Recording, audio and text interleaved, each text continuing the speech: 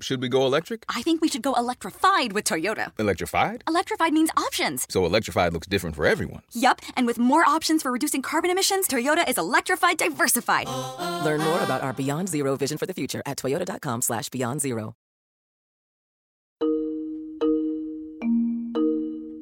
Mr. Trump put himself in a very bad position when he didn't divest himself of conflicts when he took over as president of the United States. But he has decided to reject the advice of the Office of Government Ethics to divest from all of his businesses. President Trump's businesses violate the Constitution's anti-corruption provisions. I could actually run my business and run government at the same time. These papers are just some of the many documents that I've signed, turning over complete and total control to my son. I have a no conflict of interest provision as president. When elected, most presidents either sell their assets or put them in a blind trust. Isolating a president's financial interests from his time in office has been a norm for the past 4 decades. From Jimmy Carter handing his peanut farm to a trustee, to Barack Obama liquidating his assets. We already know that Donald Trump is not like most presidents, but on this count in particular, he stands alone. Trump has said he won't divest from his businesses, even though his real estate deals around the world open him up to countless opportunities for conflicts of interest. Trump is certainly shattering a presidential norm, but what he's doing may also be unconstitutional.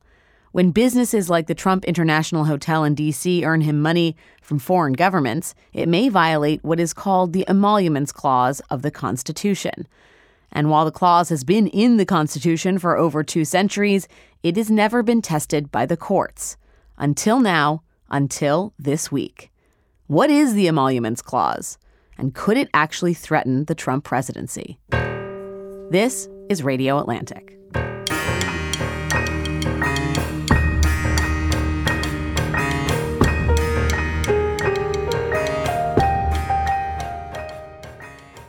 Joining me to discuss all this is lawyer Joshua Matz, who is an adjunct professor at Georgetown Law.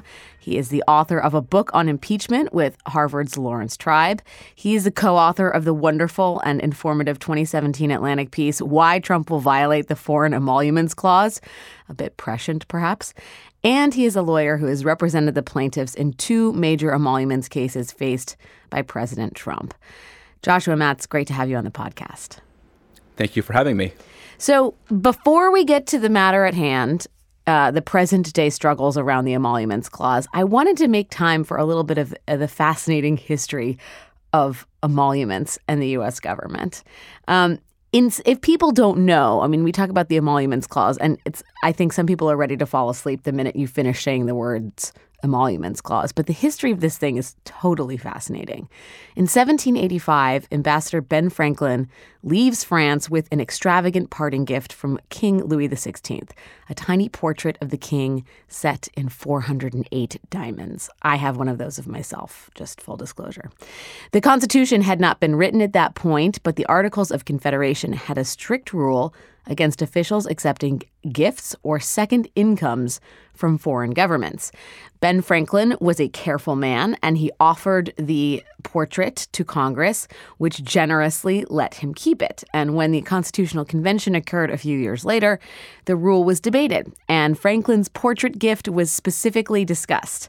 They decided, that Congress, to include the Emoluments Clause.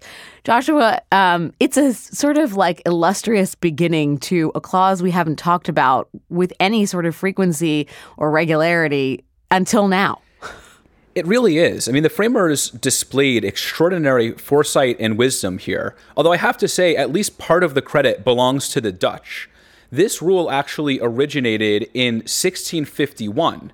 Back in Europe, where the Dutch realized that the gift-giving customs at the heart of diplomacy created so many opportunities for foreign powers to try to corrupt their ministers, that they prevented foreign ministers from accepting any presents, directly or indirectly, in any manner or way whatever.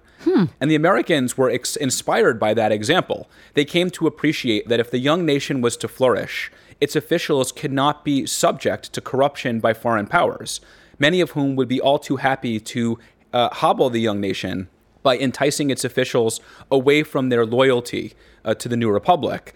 And it was in that context that they originally included a provision like this in the Articles of Confederation, and that ultimately they included it in the Constitution itself. Now, originally at the Constitutional Convention, the emoluments provision of the Articles of Confederation was removed, although we have no idea why that happened. And then late in the convention, Charles Pinckney got up, and according to the notes that we have, he urged the necessity of preserving foreign ministers and other officers of the United States independent of external influence. And that's where I really think we see the example of the Benjamin Franklin snuff box, where he had those, as you say, 408 diamonds of a beautiful color, as they are often described. That's where we see that Franklin experience come to life in the Constitution as it was ultimately ratified. The diamonds are an ambassador's best friend. Yes, I should have been clear that portrait was on a snuff box.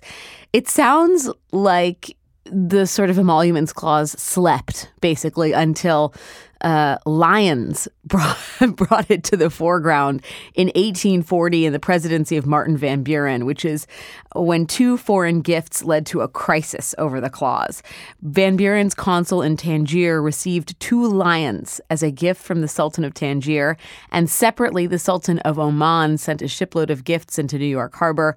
Congress was at odds about what to do. Eventually, they authorized Van Buren to accept and sell the gifts from both sultans.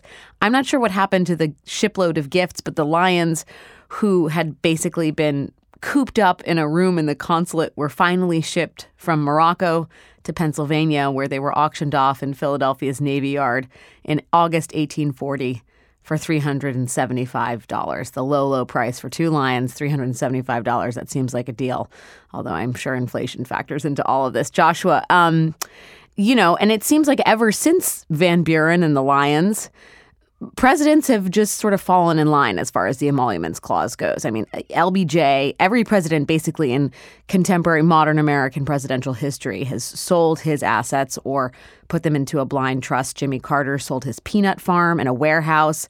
Barack Obama wasn't sure whether he could accept the Nobel Prize because he thought that might be a violation of the emoluments clause. They take this thing incredibly seriously.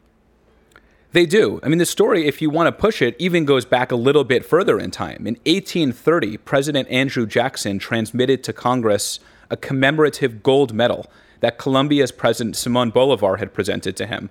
And Congress there, too, directed that the medal must be deposited in the Department of State. And there's this kind of long line of authority in the 19th century. It becomes a bit of a menagerie, where President John Tyler was offered horses, President Abraham Lincoln was offered decorative elephant tusks. I mean, fortunately for everybody, nobody seems to be showing up at the Trump Hotel D.C. with lions or tigers or bears. Yet. At least not yet. If someone thought that doing so would persuade President Trump to grant them a favor, you can rest assured that there'd be lions for blocks. But there really is this long history of presidents complying with the clause because they understand that the clauses speak to a very important principle, which is that no official of the United States government who occupies an office of profit or trust, and that describes nobody better than the president, should be engaged in interactions with foreign powers rife with at least the appearance of corruption, and rife with the kinds of interactions that the framers understood create the conditions for dual loyalty and blurred patriotism. You know, it's important to get a little bit of the historical perspective because the concern was initially snuff boxes, then it's exotic pets. Then it's, we get into the realm of actual presidential business and how the sort of business entanglements could compromise sovereignty. When you look at this president in particular and his vast, vast business empire, it really does highlight just how questionable the president's current position is. And I want to kind of go through with you some of the specific foreign entanglements the president has that may perhaps put him in a difficult position as it concerns the emolument clause, which, for the record, forbids any person holding any office of profit or trust under the United States from accepting any present, emolument, office, or title of any kind whatever from any king, prince, or foreign state. So with that in mind, let's talk a little bit about President Trump and China. The Chinese state bank is renting Trump Tower office space. The Industrial and Commercial Bank of China, whose majority stakeholder is the Chinese government, rents office space in the Trump Tower. Trump's real estate holdings, in many cases, are backed up by extraordinary Chinese loans. Trump has a huge stake in a real estate holding that is underwritten with a loan from the Chinese government. Those things alone, which are not even part of the current lawsuits that we'll be talking about in a second. I mean, how do you see those foreign entanglements as it concerns something like emoluments? Well, certainly as a matter of sound statecraft and of the kind of conduct we would expect from the President of the United States, it's deeply disturbing to think that they would be enmeshed in these kinds of extraordinarily lucrative entanglements with an occasionally hostile foreign power, especially under circumstances where they are indebted to them or where the president may rely in some ways and for some of his investments on that foreign power. It can reshape the relationship between them in ways that direct the president's attention away solely from the interests of the United States and instead, at least partly, toward his own very substantial entanglement with them in matters of private business. There's also Saudi Arabia, and we've been talking about this White House in Saudi Arabia in the wake of the Jamal Khashoggi murder and exactly what the relationship is and whether or not there's not some sort of deeper connection, potential quid pro quo, something going on between the Saudis and the Trump White House, because with all the strains, with all the pressures, the president has remained immovable in his support for the Saudi regime.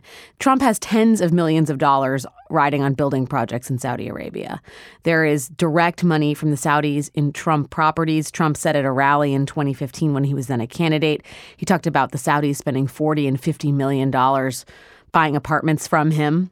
And then in August of last year, it was revealed that the general manager of the Trump International Hotel announced that after 2 straight years of decline, revenue at the hotel grew 13% in the first quarter of 2018. And according to information obtained by the Washington Post, that increase in revenue was due to a last-minute visit to New York by the Crown Prince of Saudi Arabia. The Trump properties enjoy strong support from the Saudis. When you look at those relationships, when you look at the Chinese relationships, why was this not dealt with at the outset of the Trump administration, Joshua? That would have been the responsible thing to do. I mean, the problem here, as your articulation of the facts so brilliantly captures, is that there is certainly an appearance that the president may be more favorably inclined toward certain foreign powers as a result of their decision to funnel large amounts of money to him through his private businesses. You know, are there quid pro quos lurking underneath that? We don't know. We genuinely don't. And the theory of the emoluments clauses is that we shouldn't have to guess about it, that the foreign emoluments clause prevents the president from putting himself in a position where people have to wonder whether, because he's receiving things of value from foreign countries, he is conducting himself in the office at all differently. And as a result of that, like we've already discussed, the vast majority of presidents, really an unbroken line going back to the framing period, separated themselves from precisely these kinds of interests from the outset so that there wouldn't be questions later. And when President Barack Obama, for example, was awarded the Nobel Prize during his time in office, the first thing he did was go to the Department of Justice Office of Legal Counsel and ask if he could keep it. And that is exactly what President Trump hasn't done. He hasn't taken the steps that every other president has and that any prudent president would take to ensure that he is complying with the clauses and preventing an impression, let alone perhaps the reality, that he can be influenced in any way by his private financial dealings with foreign powers. I think that's a really important point that you're making, that this is about the impression of conflict, not necessarily evidence of corruption, right? Just you want to believe, America needs to believe that its president is free from the influence of foreign governments. Therefore, presidents divest themselves of anything that could smack of foreign ties. And yet this president took a decidedly different tack when he was sworn into office. And his lawyers basically presented a plan whereby the president would not be as in control of his hotels and related properties, right? They basically said he's going to tip his hat to the Emoluments Clause, but he is not going to go full Monty. He is not going to get out of the businesses or sell the businesses. He allowed his sons to keep control of his business interests, his hotels. And one of the things when the president was sworn into office is his lawyers tipped their hats effectively to the Emoluments Clause. But they did not go full Monty. They did not fully divest. They didn't sell the businesses. The Trump sons retained management responsibilities for a number of these businesses. And they came up with a creative solution to dealing with the hotel properties and foreign guests. What was that solution, Joshua, and how complicated is it? Well, so you call that a creative solution. I think of that as disingenuous lawyering of the first caliber. What the president's lawyers basically came up with was a scheme in which, as to all of his properties and all of his holdings other than the hotels, those can remain emoluments vortexes to sort of their heart's content. And money and favors and advantages and special treatment can flood in through them without limit. And then with respect to the hotels, they said, we're still going to allow foreign government officials to stay here. We're not even going to check especially hard to figure out who is a foreign government official conferring money on us through these properties. But what we're going to do is take a stab at figuring out which of the guests at the hotels might be those people. And we'll take the profits that we realize from them and deposit it with the U.S. Treasury. That, I have to say, at least it would be a stab in the vague direction of complying with the Emoluments Clause. If it didn't turn out that when they were investigated and when more information about this came out, they're not even really trying to figure out who is a foreign government official. They therefore don't really know with any degree of certainty which guests conferring profit on them are doing so at the behest of a foreign power. And there are any number of reasons to be doubtful as an economic matter of the way in which they've set about this entire project. And so the result is that Trump's lawyers allowed him to go on TV with a giant stack of manila folders behind him, supposedly creating the illusion that there was a lot of paperwork and thought that went into this. And he says, I'm not actually going to be running it. They're going to put some of this money aside to the U.S. Treasury. The problem is solved. And, that is just, to put a fine turn on it, that is malarkey. That is pure applesauce. It's the worst kind of bad faith compliance with the Emoluments Clause. It was a step taken solely for the purpose of generating the illusion that some part of the problem had been solved while not doing anything of substance to address the underlying constitutional violation.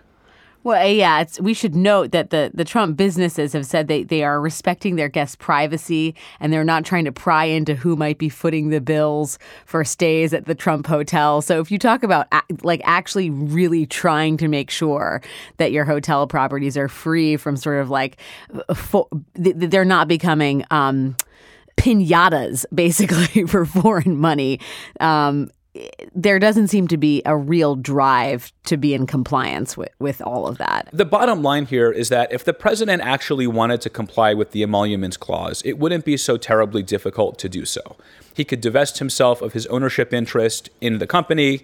They could refuse or suspend to do business with foreign powers during the pendency of his time there. Essentially, he could do the things that every other government official in the executive branch is required to do as a matter of both adherence to the Constitution and adherence to the regulations and ethics rules that govern them. And he can do the things that every president throughout history has always done. And the idea that he would retain an ownership stake in the company, temporarily allow his kids to manage it, and then come back and take ownership of it and claim that he doesn't feel any continuing financial connection to it really is just a jaw-dropping assertion. And the bottom line is that, if there's any doubt about whether President Trump cares about his private companies and cares enough about them that conferring favors on them could potentially influence him, it's the fact that he hasn't done those things. You think by virtue of the fact that he hasn't divested, that's all the evidence that you need that he's truly invested?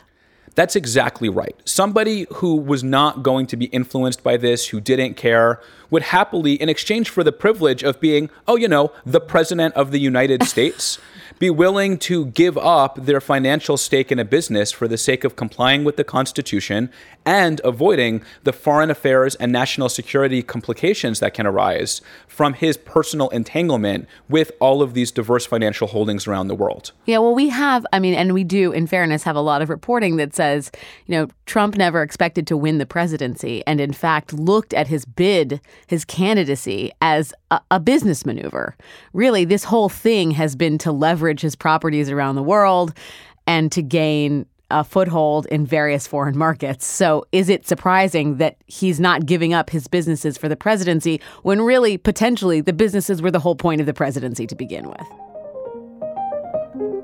We're going to take a quick break, but when we come back, we will have much more with Joshua Matz and much more on the Emoluments Clause.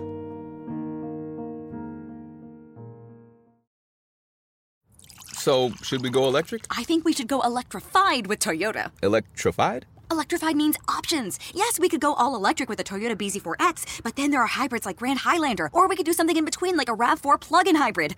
So, Toyota is electrified diversified? Yup, and with more options for reducing carbon emissions, the closer we all get to Toyota's Beyond Zero vision for the future. Exactly how much coffee have you had this morning? Learn more about our Beyond Zero vision for the future at toyota.com/Beyond Zero.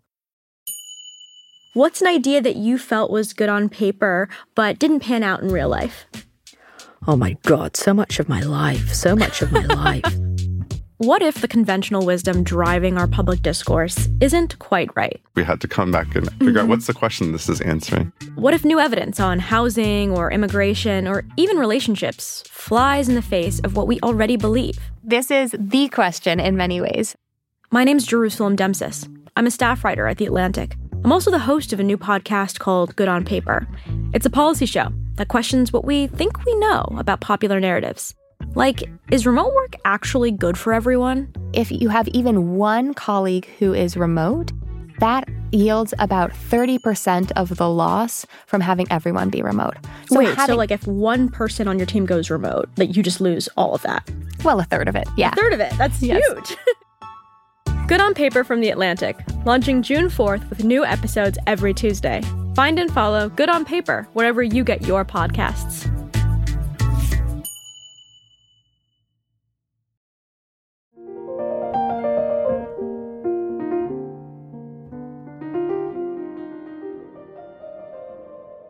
And we are back with professor, lawyer, scholar Joshua Matz talking about the Emoluments Clause and the question of corruption in the American presidency. I'm focused on the Trump Hotel in Washington because that seems to be, it is the diamond-covered snuff box of 2019, right? This is the thing we are turning over and debating. So much of the sort of ideas about Trump and foreign entanglements, the questions around the Emoluments Clause, they find their locus of action in the Trump Hotel, which has become, a place where Trump supporters, foreign governments come and meet in the lobby. The Kuwaiti embassy held its National Day celebration there 3 years in a row. Lobbyists representing the Saudi government reserved blocks of rooms throughout December of 2016. This is the thing that we talk about most because it's come to be representative of the debate over President Trump and emoluments. That's exactly right. And, to be honest, I may not sign on to some of the broader claims that we were just talking about, that, he's only in the presidency to boost his businesses. I mean, it does seem clear he didn't know he was going to win the presidency and that his run for president was a business venture. But I'm willing to give him the benefit of the doubt. He's the president. He wants to run the country. He was elected. He took the oath of office. The fact is, having now taken the oath of office, he has an obligation to comply with the Constitution. And that might mean giving up some of the things that were very dear to him before he came into that position. The Trump Hotel is especially unnerving when you think about the role it's come to play. I mean, there are times where if one were to go sit in the lobby there, it would feel a bit more like a kleptocracy or a banana republic than a first world liberal democracy, where you have the president's private property becoming the central focus of intense lobbying efforts on the part of foreign powers, state officials, and prominent administration officials, the idea that all of that power and influence is swirling around a context that the president literally owns and profits from should be disturbing to anybody. That would be true whether or not the emoluments clause was in the Constitution. In a sense, it just makes it worse that not only is what he's doing sketchy, it's also illegal. So that brings us to the emoluments lawsuit that was heard this week in the Fourth Circuit Court of Appeals. You are representing the plaintiff, so I know you are limited in the sort of scope of what you can talk about. But can you just tell me what the suit is for people who are unfamiliar? Absolutely. So right now, there are 3 emoluments clause lawsuits pending against the president. One of them was brought in the Southern District of New York, which is in the federal court in Manhattan. That was brought originally by CREW. Let me just interrupt you. CREW, for those who don't know, is Citizens for Responsibility and Ethics in Washington, which is a government watchdog group. Go ahead. Absolutely. And so in the New York case was brought originally by CREW, and then they were joined by restaurants and hotels, which argue that they serve the same clientele as the president's properties, and they can offer goods and services that are just as great.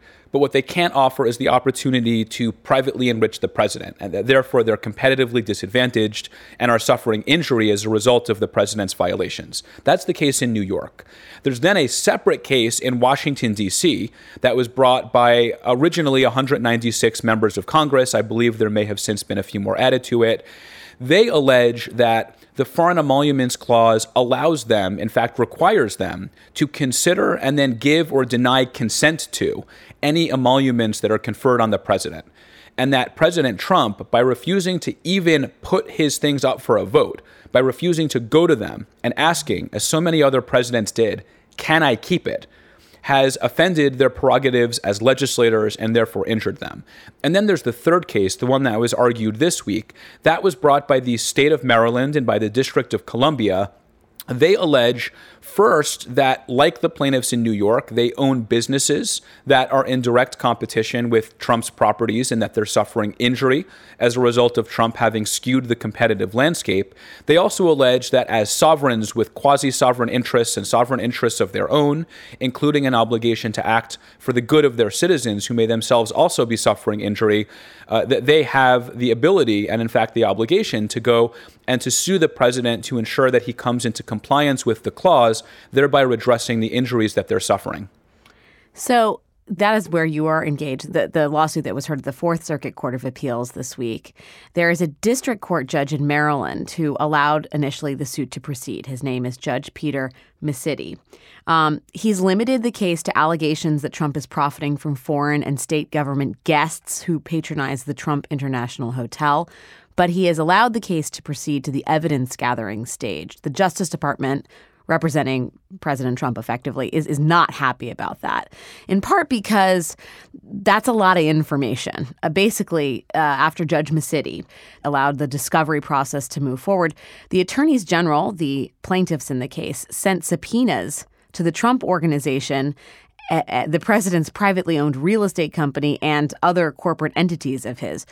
Those subpoenas could potentially reveal quite a bit of information. Is that fair to say, Joshua? Judge Misitti ordered very reasonable and very limited discovery here. The discovery was not going to be served on Trump personally. It wasn't going to be served on the office of the White House. This was not discovery that was aimed at or that would interfere with the operation of the executive branch or the conduct of Trump in running the country or in the White House generally. Right. This is focused on his business interests.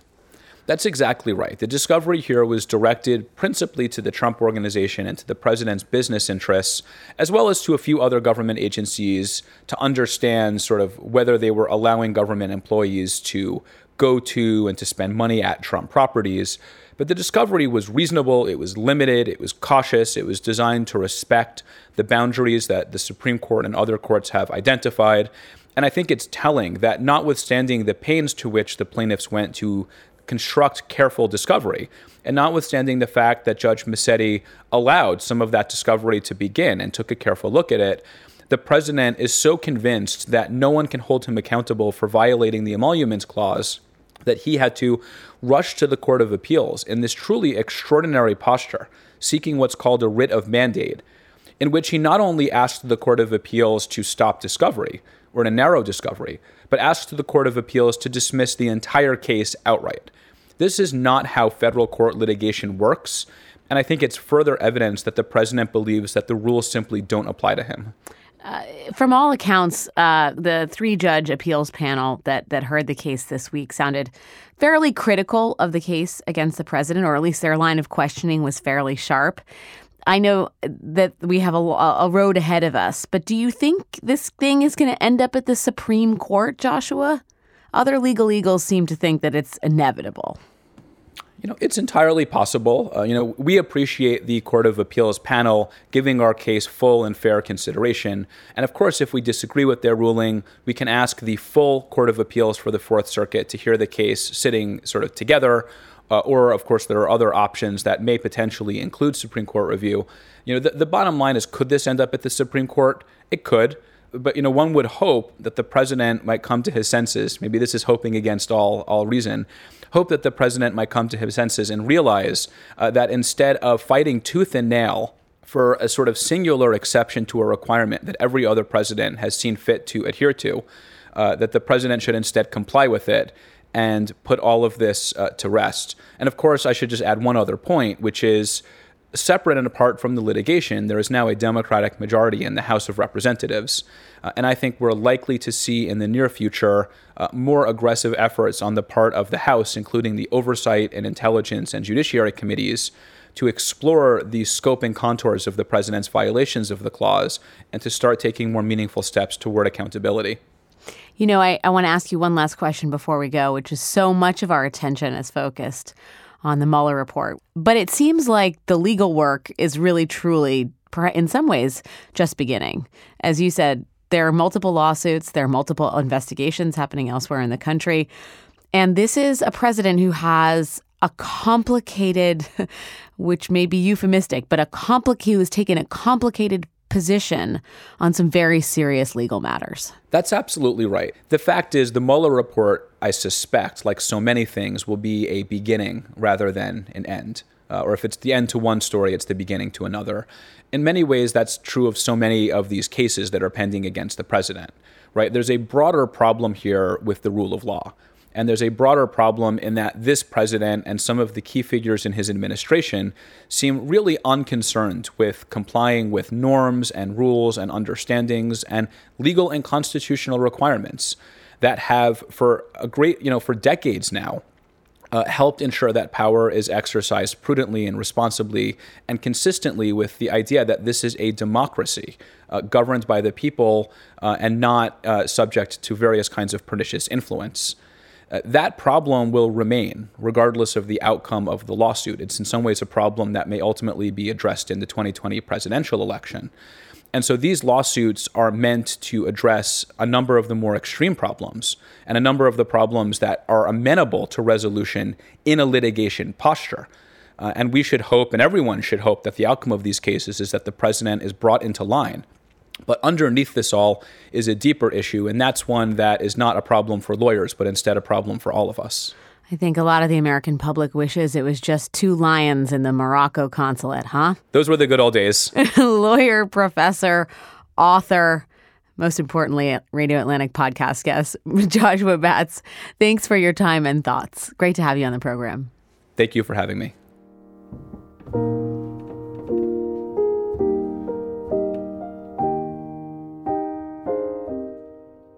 That'll do it for this week of Radio Atlantic. Thanks to Kevin Townsend for producing and editing this episode, to our podcast fellow, Patricia Jacob, and to Catherine Wells, the executive producer for Atlantic Podcasts.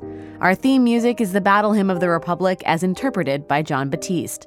You can find show notes and past episodes at theatlantic.com/radio. And if you like the show, rate and review us in Apple Podcasts and subscribe in your preferred podcast app. Thanks for listening.